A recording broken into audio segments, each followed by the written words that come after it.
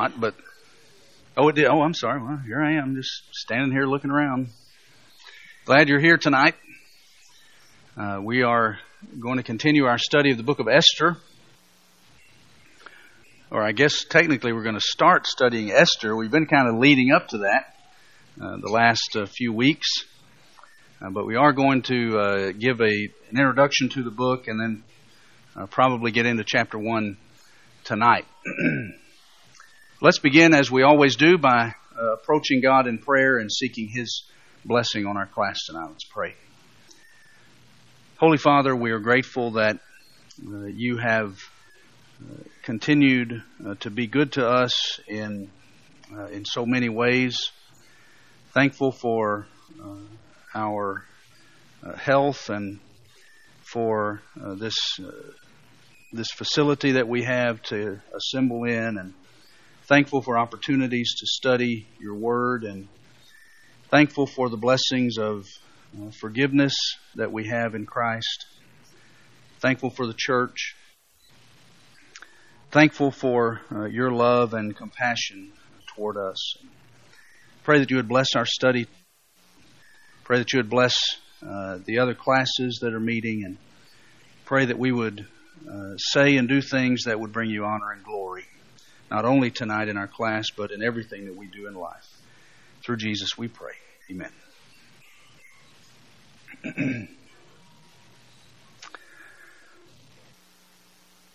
All right, if you've been here the last, 3 sessions, we kind of embarked on an introduction to the book of Esther, or an introduction to our study, but it was really more of a brief topical study of the providence of God. And it's an introduction to Esther because that's really the major theme that lies beneath the events that we're going to study as we work ourselves through the text. The providence of God, the sovereignty of God, God's activity in His world, God's plan for the redemption of man, and how He has worked out that plan to His glory throughout history. And so we looked at a lot of passages to identify providence, to distinguish it from other concepts. Last time we talked about free will, what the Bible says about the free will of man, and how that meshes with God's sovereignty. And so those were all, I think, if not necessary, at least helpful to undergird the study of the book of Esther, because of the major conflict that happens in Esther and how God resolves that. And we'll see that more and more as we make our way through the book. But let's talk about the book itself before we actually start looking at chapter 1. So let's go back and pick up a little bit of history. You recall that after God had established His people in the land of Canaan, and they were ruled for a period of time by judges. These were military leaders who, because of their prowess in that realm, were recognized as leaders. They were called judges, but they were really more military leaders that would lead the people in conquest of their oppressors, and then would act as kind of the de facto ruler. But they weren't called kings, and they weren't really kings until at some point the people wanted kings, and they said as much. We want a king to be like the nations around us. 1 Samuel chapter 8. Well, ultimately they got their kings, and initially the kingdom was united together. It was one nation under Saul, the first king, and then David, and then Solomon. And following Solomon's death, the kingdom divided. There were 10 of the 12 tribes that were located in the north part of the land of Canaan. They were called, that nation was called Israel. And then in the south, Judah and Benjamin, with Judah being the more dominant, they were known as the nation of Judah. So you had the divided kingdom, and this went on for a long time until ultimately the northern tribes, the northern kingdom, which was more wicked than the southern kingdom, they went into captivity first at the hands of the Assyrians. But they lasted a little longer. They had some good kings periodically. Israel didn't have any good kings in the north. Judah, at least periodically, had some good kings. Hezekiah, Josiah, and some others. Those were probably the two best ones. But eventually, Judah succumbed to the temptation of idolatry, which was what sent Israel into captivity. Judah followed ultimately, and they were taken captive by the Babylonians in about ultimately at the end, 586 BC was when the temple was finally destroyed. Captivity started earlier than that, 606, roughly. And so when Judah went into captivity, because of their idolatry, it had been prophesied Jeremiah that the captivity would last for 70 years. Jeremiah 25 verse 9. And so the 70 years passed, and during that time, toward the end of that time, the Babylonians who had taken Judah captive, they themselves were overthrown by the Persians. The Medes and the Persians, really, the empire is often referred to as the Medo-Persian Empire. It was a conglomeration. The Persians were the more dominant. And the Persians took over, they conquered the Babylonians, and they became the dominant world power. Well, when the Persians overthrew the Babylonians, one of the things that distinguished the Persians from the Babylonians was the Persians were a little more lenient toward their conquered people. And the Persians basically said, any conquered people that the Babylonians brought out of their homelands, if you want to go back to your homelands, go ahead. We're not going to stop you.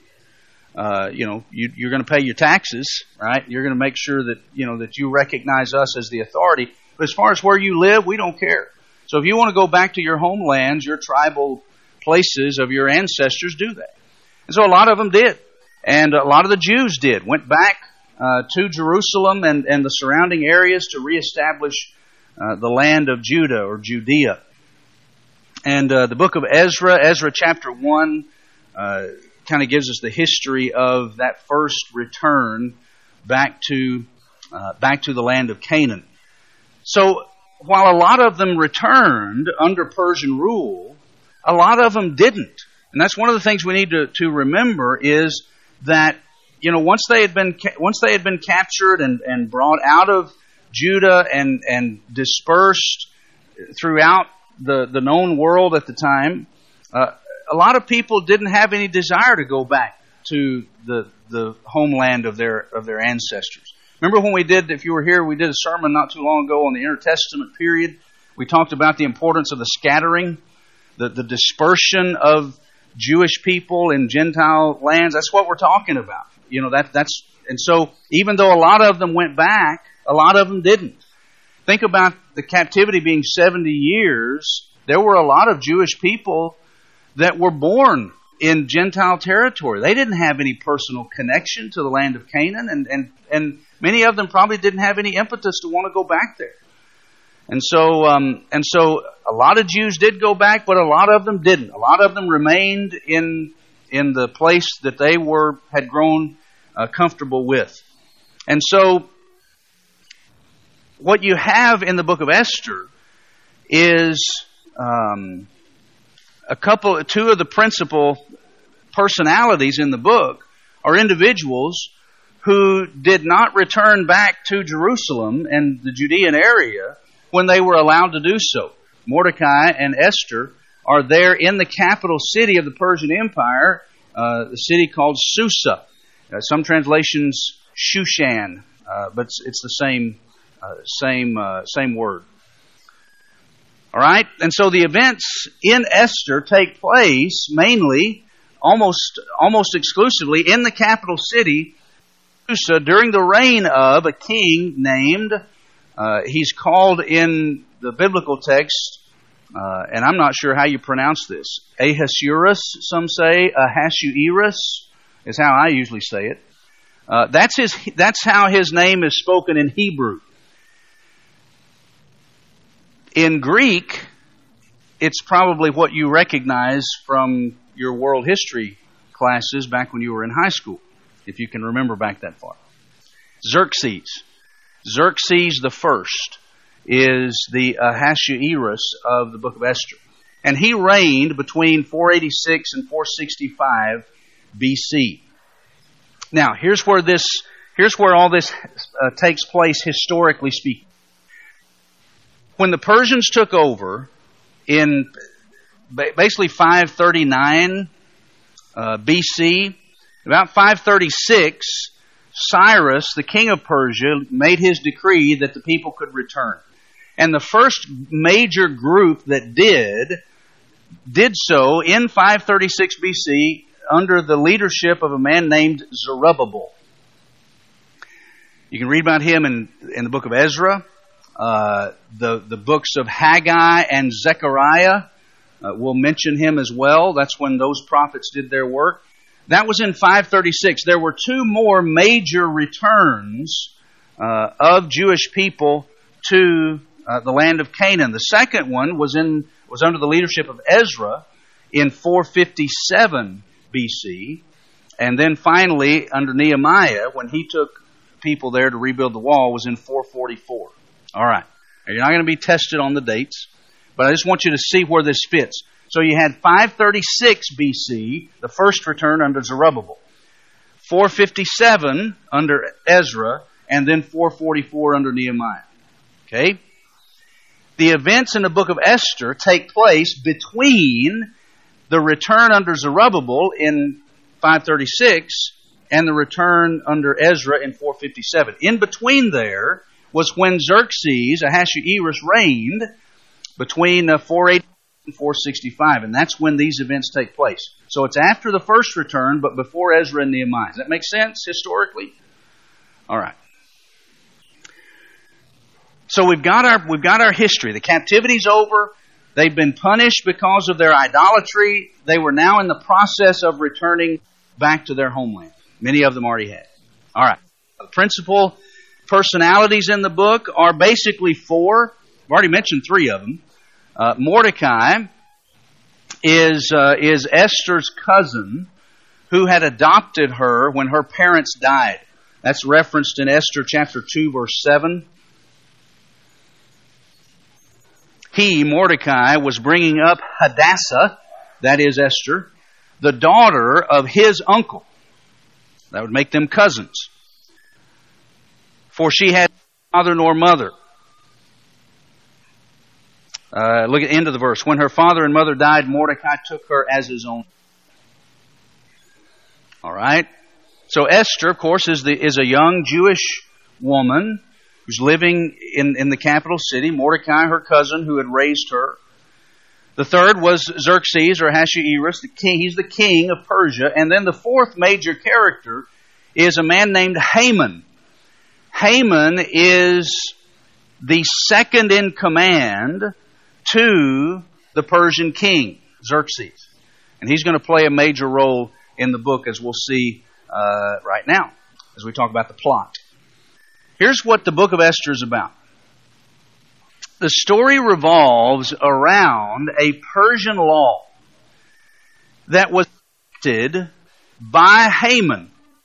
And the law called for the extermination of all Jewish people anywhere and everywhere.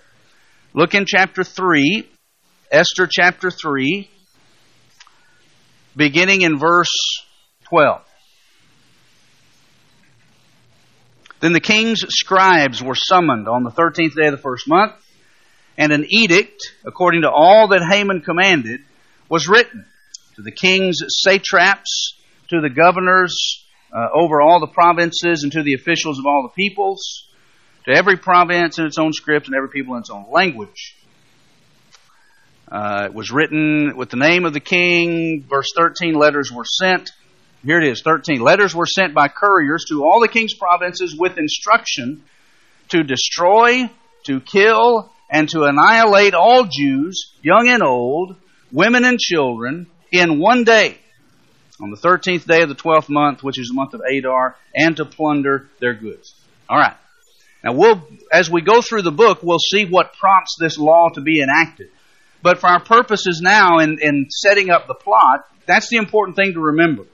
This law is enacted that calls for the annihilation of the Jewish people. Now, Mordecai and Esther are going to work to counteract that law and to save themselves and save their people. All right? So that's kind of the surface stuff that's going on in the book. The broader conflict, which is what makes this individual event so important, the broader conflict involves the question of who is ultimately sovereign and whose laws are immutable. Immutable, unchangeable. Okay? Is it Persian law that's immutable and unchangeable? Is the king of Persia sovereign? Sovereignty, remember, is the idea of complete authority and control. Is the Persian king sovereign and his law immutable? Or is God sovereign and his law immutable? Because here's the major conflict. The nature of Persian law was such that once a law was put into place, and that law sealed by the signet ring of the king. You know what a signet ring is? A ring that's raised up. It's got a design on it, and you'd put wax on a piece of paper, and you'd stick the ring into the wax, and it would make a seal. It's like something being notarized. Okay, but more binding. All right? If you had a law sealed with the signet ring of the king, Persian law was that law, once enacted, could not be repealed. I'll give you some passages that illustrate that. Hold your place in Esther and turn over to the book of Daniel.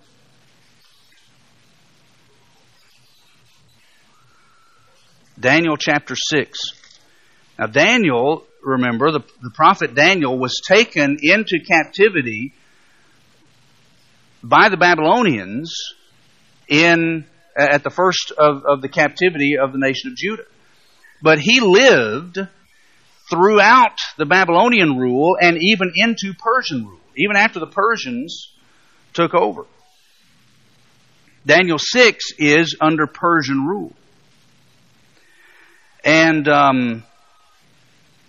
but not as he didn't live as far as Xerxes, but early on in Persia. Now, look at Daniel chapter 6, verse 8. This was the law that was enacted about not praying to any other gods or you'd get thrown to the lions. Now, O king, establish and sign the document so that it cannot be changed, according to the law of the Medes and the Persians, which cannot be revoked. Now look down to verse 12, same chapter. End of the verse. The king answered and said, the thing stands fast. He's talking about the law. According to the law of the Medes and the Persians, which cannot be revoked. Verse 15.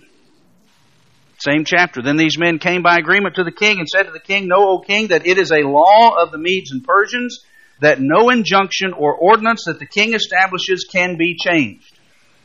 All right, so 3 places in that one chapter were told about the nature of Persian law. Now you go back to the book of Esther, and you see it a couple of times there. Chapter 1, verse 19. Esther 1, verse 19. If it please the king, let the order go out from him, and let it be written the laws of the Persians and the so that it may not be repealed. And then one more time in chapter 8, verse 8, you have the same thing. We'll not take time to look at that. But so what's setting up here is this law goes into effect. That all the Jewish people everywhere are to be annihilated. Wiped off the face of the earth. And that law, according to the Persians, cannot be repealed. Can't be changed. It can't be removed from the books. That's the side. Now the other side is God. And God made a promise, long time before the Persians ever came to be. God made a promise that through Abraham's lineage, ultimately, an individual would come into the world that would bless all nations and save the world. Genesis 12, Genesis 22, you have the promise repeated to Isaac and to Jacob. God's made this promise that the Messiah, the promised one, the anointed one, is coming. But at the time these events take place, in the days of the Persians, Messiah hadn't come. God had not fulfilled that promise yet. So that sets up the broad conflict in the book of Esther. Who's immutable? Who is sovereign? Who's going to win? Is Persian law immutable? Or is God sovereign and immutable and is somehow going to annul, get past this unchangeable Persian law?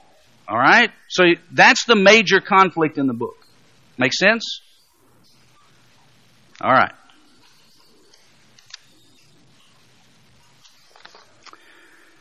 Now, before we may not get to chapter 1 tonight. You knew that, didn't you? You knew that going in. All right. We do need to mention some of the difficulties of the book, a couple of them. There are some difficult things about the book of Esther. And the first one is that God is never mentioned in the book of Esther. Do you realize that? Some people weren't aware of that.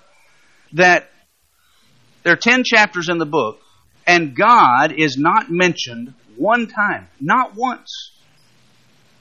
Now that has led some people to question whether or not the book is genuine, whether it needs to be and should be included in the canon of Scripture. Well, without going into all the technicalities about the canon and all of that, let me offer this. Well, it's for one, the Jewish people always accepted it as Scripture, and that ought to tell us something, because they rejected a lot that weren't. But perhaps just consider this as a possible reason why God's name isn't mentioned in the book. Perhaps the reason is to highlight the very thing that we have been arguing in the first few sessions of this class.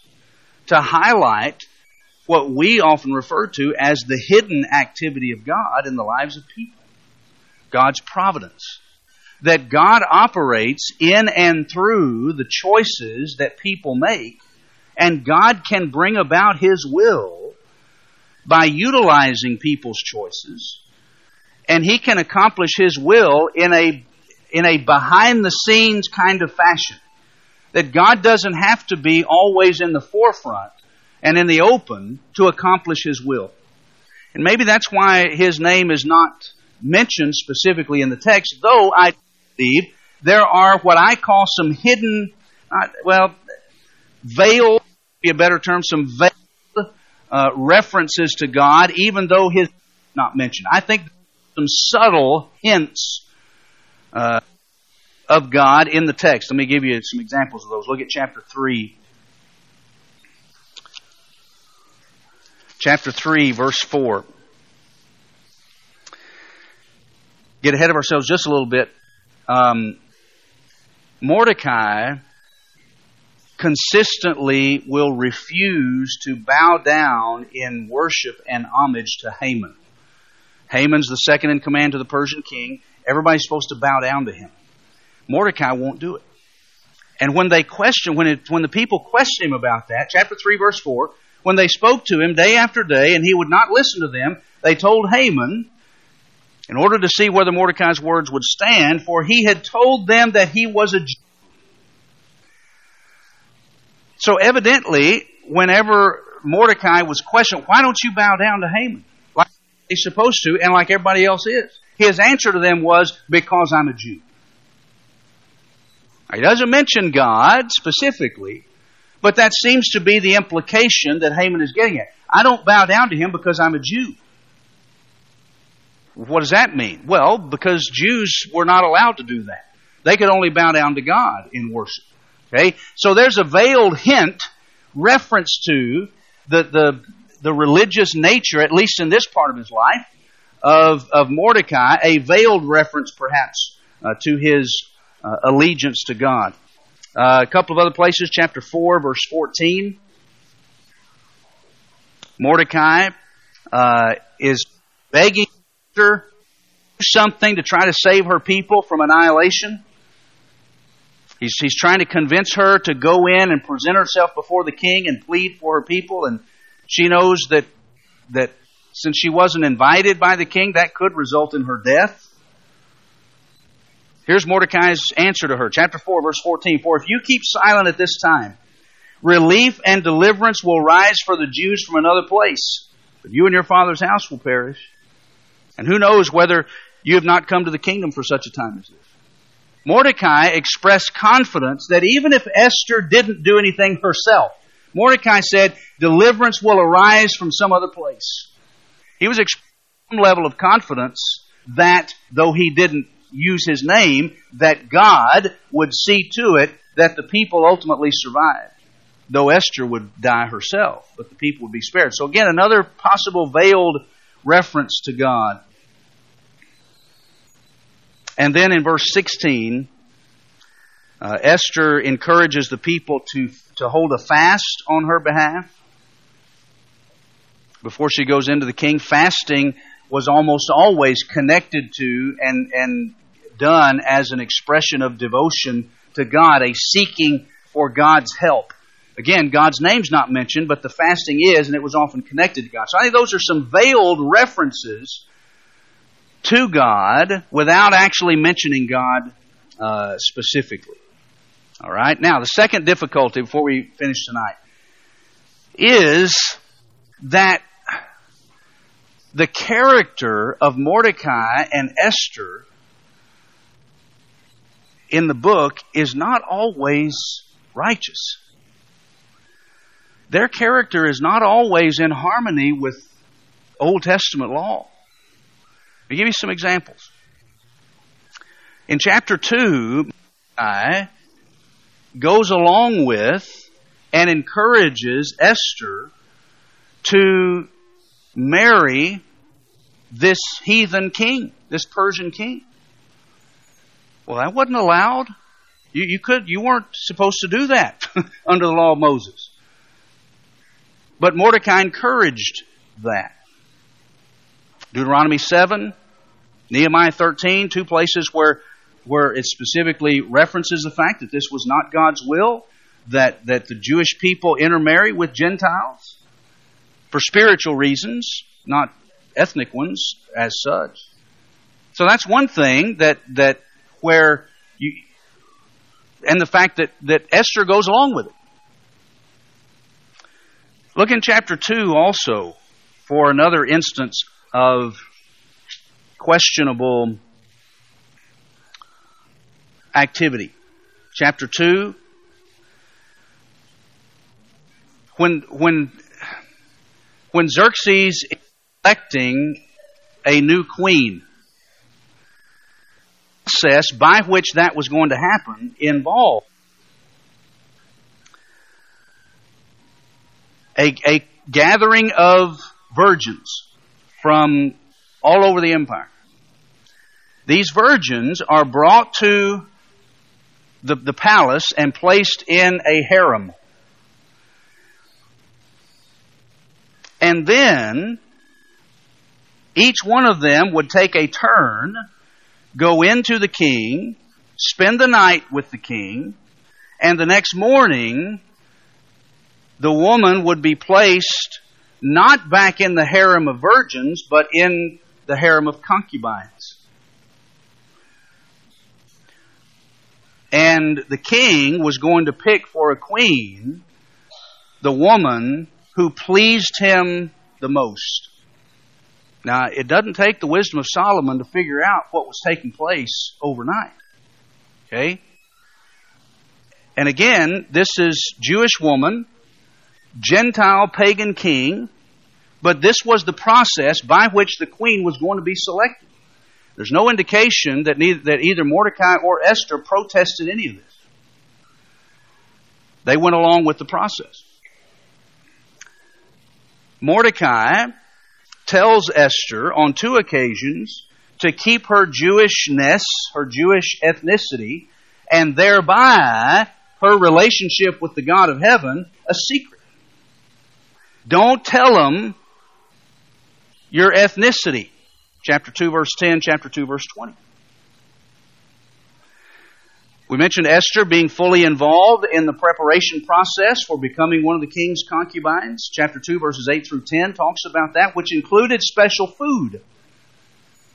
Now, since she was hiding her Jewishness, and since Gentiles had no dietary restrictions, she would have eaten whatever food was given to her. Unlike Daniel and his friends, when in a similar situation, refused it. So, Esther and Mordecai do some things in the course of these events that are not praiseworthy. Okay? Now, having said that, any mere human being that God has ever used to accomplish His purposes was a human being guilty of sin. Jesus, of course, was not a mere human being. He was human. He was fully man, but He was God in the flesh. Take Him out of the equation. Anybody that God has ever used to accomplish any purpose of His has been guilty of sin. So I'm not beating up on Mordecai and Esther. I'm just pointing out the obvious. They weren't perfect people. They made choices that weren't in harmony with the will of God. But God can use, has used, individuals throughout history that were not always people that lived in harmony with His will, and He used them to accomplish His purposes. God even used abjectly wicked people to accomplish His purposes. Jeremiah 25:9, a passage we mentioned earlier that references the length of the captivity in Babylon, 70 years. That same passage refers to the king who would initiate that captivity, the Babylonian king, Nebuchadnezzar. And God says in that passage that Nebuchadnezzar is my servant. Those were God's words about Nebuchadnezzar. Nebuchadnezzar, my servant, will take the people captive for 70 years. Did He mean by that Nebuchadnezzar was holy, righteous, living in harmony with God's will for him? No, none of that was true. Nebuchadnezzar was a pagan king. Well, in what sense was he God's servant? Well, in the sense that he was going to help bring about the completion of God's will. It was God's will that His people go into captivity for their sin. Nebuchadnezzar was going to help that happen. And so in that sense, he was the Son of God. In Isaiah chapter 5, God will refer to the nation of Assyria as the rod of His anger. In other words, I'm going to use Assyria to punish my people. They're doing my will. So God has often used people who were imperfect. He always used people who were imperfect. But He often used people who were outright wicked to accomplish His will. I put Mordecai and Esther not in the category of abject wickedness, in the category of people who didn't always make right choices. People who sinned.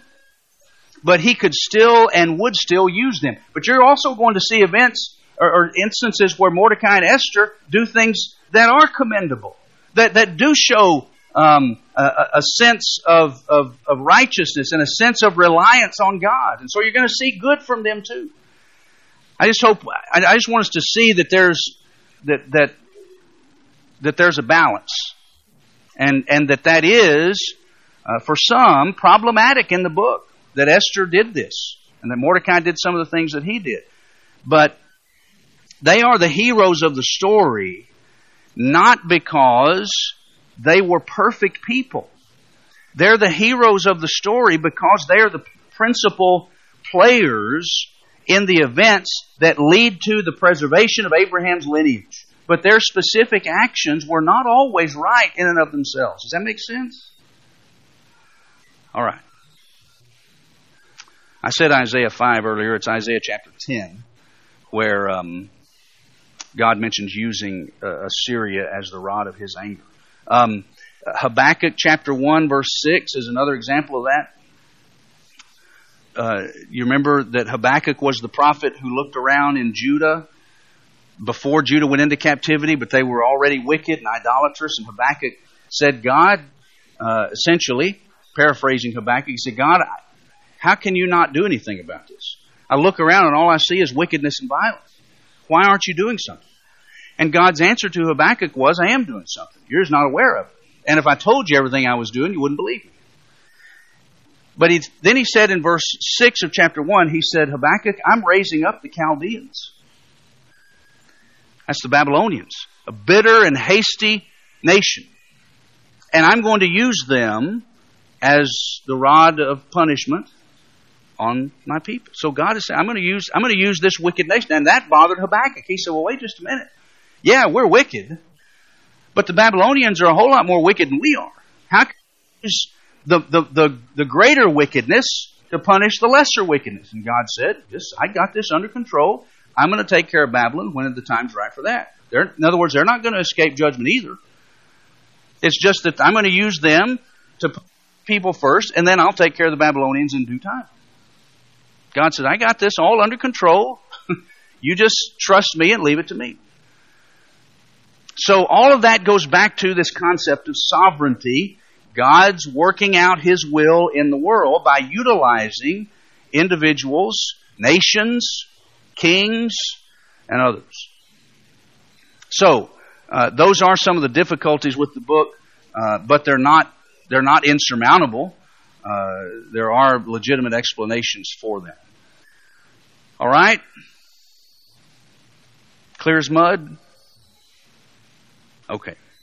All right, we're out of time tonight. Next week, I hope we get into chapter 1. There's no reason why we can't get into chapter 1 next week. And then we'll make our way through the book. Thank you much. I appreciate it. You listen well.